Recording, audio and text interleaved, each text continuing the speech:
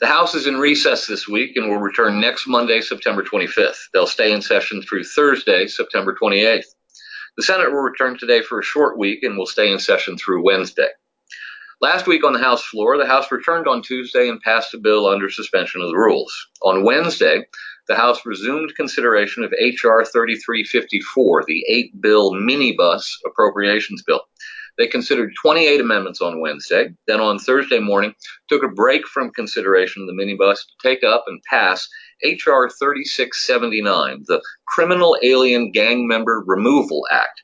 That bill does exactly what it sounds like it does. It makes an alien inadmissible or deportable due to membership in a criminal gang. Because believe it or not, under current law, membership in a criminal gang does not, in and of itself, make an alien inadmissible or deportable. The bill passed by a vote of 233 to 175, with 25 members not voting. Then they returned to consideration of H.R. 3354, the appropriations minibus.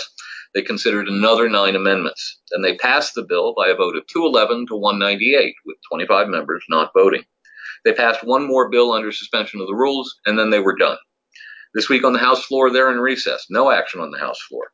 Last week on the Senate floor, the Senate returned on Monday and took up H.R. 2810, the National Defense Authorization Act, the NDAA. By a vote of 89 to 3, the Senate invoked cloture on the motion to proceed. On Tuesday, the Senate voted by 81 to 16 to confirm Kevin Allen Hassett to be chairman of the Council of Economic Advisors. On Wednesday, during consideration of the NDAA, Senator Rand Paul of Kentucky offered an amendment to repeal the authorization for the use of military force from 2001 and the authorization for the use of military force against Iraq from 2002.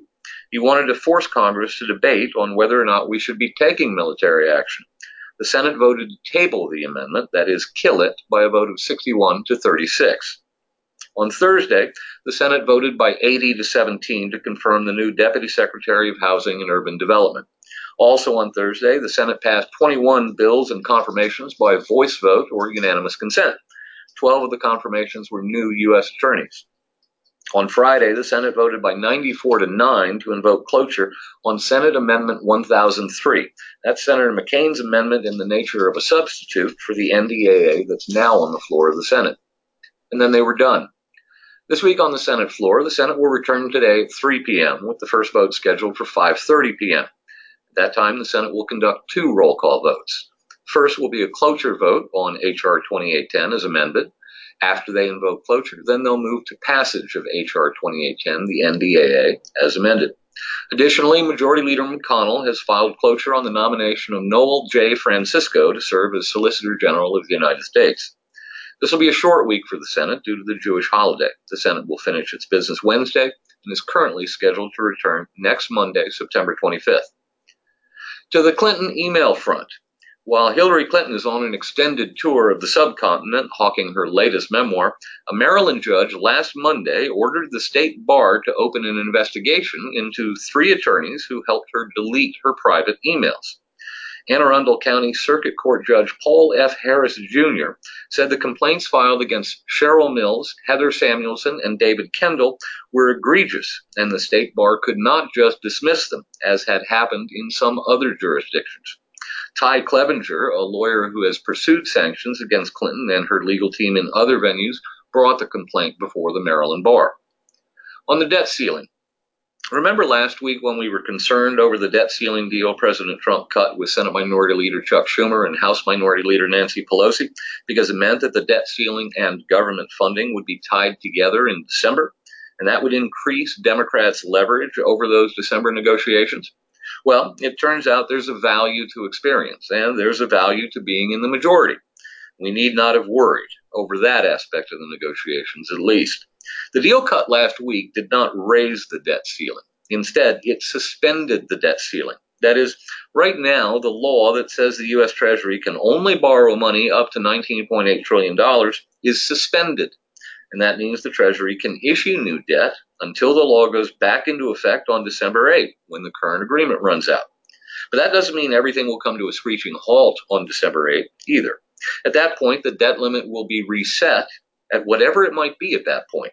And then the Treasury Secretary can once again use his so-called extraordinary measures to keep paying bills even when he has no money to do so. He does this by shifting numbers around on various government ledgers. So, back to what we learned last week. It turns out that controlling the paper, as Majority Leader McConnell puts it, does count for something. When he codified the deal into legislative text, he took steps to ensure that Treasury Secretary Mnuchin would once again be able to use these so-called extraordinary measures to extend the government's ability to pay its bills when the debt limit suspension is lifted on December 8th and the debt limit is reimposed. Minority Leader Schumer had specifically wanted that taken out, but McConnell understood its significance and kept it in the legislative text. He's the majority leader, so he gets to choose. So when the House and Senate voted to codify that deal, they voted to give the Treasury Secretary the ability to use his extraordinary measures beginning again on December 8th. That means the debt ceiling won't actually have to be raised again for a few months beyond December. And that means the debt ceiling and government funding will not be tied to one another in that December negotiation. On the immigration front, last Wednesday evening, less than a week after having Attorney General Jeff Sessions announce the termination of President Obama's illegal Deferred Action for Childhood Arrivals, DACA, executive action, Senate Minority Leader Chuck Schumer and House Minority Leader Nancy Pelosi joined President Trump for dinner at the White House. They ate Chinese food, a favorite of Schumer's, and they must have had a good conversation, because when they were done, the two Democrat leaders issued a statement announcing that they had come to an agreement with the president over codifying the DACA program into law without funding for the border wall. Their statement blindsided Republican congressional leaders for the second time in 2 weeks. Within a few hours, as word spread, the Republican and conservative reaction was furious. By Thursday morning, President Trump was denying he had agreed to anything more than seeking to codify DACA. But he issued confusing and contradictory statements throughout the course of the day. On Thursday, he said specifically, quote, "We're not looking at citizenship. We're not looking at amnesty. We're looking at allowing people to stay here. Everybody's on board. They want to do something. We're not talking about amnesty. We're talking about taking care of people," end quote. But then White House spokeswoman Lindsay Walters said the president, quote, "does not support amnesty," end quote, but might be open to a path for citizenship. Quote, "What the Trump administration will discuss is a responsible path forward for immigration reform," she said. Quote, "that could include legal citizenship over a period of time." And Pelosi also contradicted Trump's apparent pullback, telling reporters on Thursday that the deal she had discussed with Trump the night before is based on the DREAM Act, and that the president had, quote, "an understanding that there's a path to citizenship in the DREAM Act," end quote. There were contradictory statements on the border wall, too. Trump himself said, quote, "funding will come later," but then later declared, quote, "if there's not a wall, we're doing nothing." With all this confusion over who said what to whom and what it meant to both sides of the conversation, I thought it would be helpful to remind you that Tea Party Patriots has always been a strong supporter of the rule of law, and consequently, Tea Party Patriots has always been opposed to amnesty for illegal immigrants. In this case, amnesty is defined as allowing an illegal immigrant to become a U.S. citizen without being required to return to the country of his or her origin and apply properly for legal entry into the United States. It's neither fair nor right to allow people who have broken the law to break in line in front of people who are following the law. There's already a legal path to citizenship for those wishing to immigrate to the United States. Anyone who decided to get off that path and enter the United States illegally should not be given any sort of amnesty, for it's neither fair nor equal treatment under the law. Of course, the fact remains that neither Schumer nor Pelosi has the power to deliver the necessary votes to codify DACA. They're the minority leaders of their respective bodies. They don't control the floor schedules. Senate Majority Leader McConnell and House Speaker Ryan do. But both McConnell and Ryan are believed to be supporters of codifying DACA. The GOP establishment is on board, as Trump suggests, but is a majority of the House Republican Conference on board? Ryan promised conservatives when he became Speaker 2 years ago that he would not bring any kind of immigration legislation to the floor unless it has the support of at least a majority of his Republican colleagues. We'll see. On the Obamacare front, last Wednesday, Republican Senators Lindsey Graham of South Carolina and Bill Cassidy of Louisiana, joined by their colleagues Dean Heller of Nevada and Ron Johnson of Wisconsin, introduced their new bill to repeal some elements of Obamacare and turn the rest into a block grant program. We talked about this bill a little bit last week, but it appears to be gaining steam, so I want to do a deep dive. The Graham-Cassidy bill is based on the successful welfare reform in the 1990s. Rather than repeal Obamacare entirely, which is made impossible by the Senate Republican leadership's unwillingness to challenge the ruling of the Senate parliamentarian that Obamacare's insurance company regulations cannot be repealed using the reconciliation process, the bill shifts as much control and money as possible out of Washington and to the states. On the good side, the bill begins by repealing the individual mandate and the employer mandate. It would no longer be a requirement of law that individuals who do not receive health insurance from their employer or from a government program of some kind go out and purchase their health insurance from an Obamacare exchange or pay a tax penalty. And it would no longer be a requirement of the law that employers with more than 49 employees offer health insurance to their employees or pay a penalty. The removal of that legal requirement for employers would allow many small businesses to grow beyond their current size. They've been arbitrarily capped at 49 by employers who can't afford to hire that 50th employee because that would trip the employer mandate. In addition, the bill repeals the medical device tax. That's a tax that encourages our most important medical innovators to move their research and development operations overseas. And repealing that tax would return between $250 billion and $300 billion to the economy over the next 10 years. Further, the bill repeals all of Obamacare's subsidies and spending. No more insurance company bailouts. So the bill cuts taxes, cuts spending, and cuts the deficit. Those are all good. Perhaps most importantly, the bill ends the federal entitlement to Medicaid and equalizes the per-person spending in Obamacare. Obamacare spending is unfairly tilted towards states that choose to have high Medicaid costs.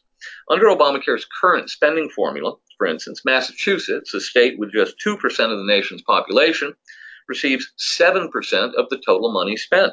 That's twice as much as the next highest state, California, which itself receives far more on a per capita basis than all but Massachusetts.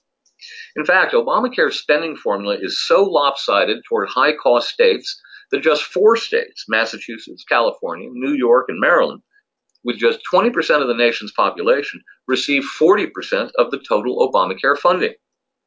The Graham-Cassidy bill addresses this inequity by repealing Obamacare's funding formula and instituting in its place a formula that's much more equitable. When it's fully phased in 2026, each state's spending would be capped on a per capita basis, with every state receiving exactly the same amount of money for each funding recipient. That means there would no longer be an advantage for states that want to offer high-cost Medicaid coverage to their populations. They would no longer be able to foist the cost off on federal taxpayers all over the country, but would have their spending limited instead. With Obamacare funding moving from Washington to the states, innovation would rule. States would be able to design their own healthcare systems tailored to the needs of their individual populations. Some would experiment with expanded health savings accounts, while others might try to implement a single-payer system. The states would once again be laboratories for healthcare innovation, and the nation as a whole would benefit from seeing what works and what doesn't. There's a bad side, though. On the bad side, the bill does not fully repeal Obamacare. It leaves in place most of the tax increases and all of the insurance company regulations that have been driving premium prices through the roof. It does not explicitly repeal Congress's illegal special exemption from Obamacare. And because it would allow states to design their own plans, that means that some states could even choose to implement a single-payer system. And Republicans who pass this plan would be in some ways responsible for that. So that's a deep dive on the bill itself. Now, what's going on with it? Senator Cassidy said late last week that he believed he had 48 or 49 Republican votes. He believes 4 senators are undecided. Senators McCain, Murkowski, Collins, and Rand Paul of Kentucky. Rand Paul has since announced that he's planning to vote no on the bill because it's not full repeal. Senator McCain, on the other hand, has indicated he may be a yes vote. That leaves Senators Murkowski and Collins, both of whom voted no when Senate Republicans tried to move their reconciliation bill last time. Both of them are known to be supporters of Planned Parenthood, and both object to the inclusion of a 1-year cutoff of federal funds to Planned Parenthood that's found in the Graham-Cassidy bill. But the Senate parliamentarian is likely to rule that provision unacceptable on a reconciliation bill. If that provision is removed from the bill, it would allay their concerns over Planned Parenthood funding and could open the door for one or both of them to vote for the bill. Because the Senate parliamentarian has ruled that the reconciliation vehicle based on the FY 2017 budget resolution expires on September 30, Senate Republicans have only a few days to pass this bill under the reconciliation process, which allows them to pass the bill with 51 votes instead of the 60 needed to overcome a filibuster. They have to have a score from the Congressional Budget Office before they can vote on the bill, but they don't necessarily have to wait for that CBO score before they start the vote-a-rama that follows the end of debate on a reconciliation bill. Tea Party Patriots polled our supporters about this bill last week. A majority of Tea Party Patriot supporters oppose this bill, but some of these same supporters who oppose the bill personally are willing to set aside their personal preference and have Tea Party Patriots support this legislation as a step toward Obamacare repeal. We do not believe the bill repeals Obamacare, and we are not settling for this bill. We are continuing to push for full repeal of Obamacare, and we are continuing to push for full repeal of Congress's illegal exemption from Obamacare. We will even push for amendments to the bill that give even more freedom from the Title I insurance regulations. We reserve the right to withdraw support if the final bill veers too much from our current understanding of the legislative text. Majority Leader McConnell is weighing his options. He hasn't yet committed to bringing the bill up and is reported to be preparing to canvass his Republican colleagues today and then hold further discussions at the GOP policy lunch tomorrow. Finally, on the tax reform front, last Wednesday, House Ways and Means Committee Chairman Kevin Brady announced the Republican leadership's preferred schedule for tax reform. They plan to release details of their proposal on Monday, September 25th. That's next Monday, with a view to then passing a budget resolution through the House in mid-October, then having the Ways and Means Committee draft the legislation based on that budget resolution. That budget resolution, they believe, will set them up to pass a tax reform bill via the reconciliation process, so they don't need Democrat votes. But they've got a problem on their hands. The House Freedom Caucus wants to know what are the details of tax reform before they'll vote for the budget resolution. They don't want a replay of the Obamacare exercise, where they were told to vote for a shell budget resolution that would set up Obamacare repeal, only to find out later that the leadership's so-called repeal bill didn't actually repeal Obamacare. This time they want to know what's in the tax reform package before they commit to voting for the budget resolution.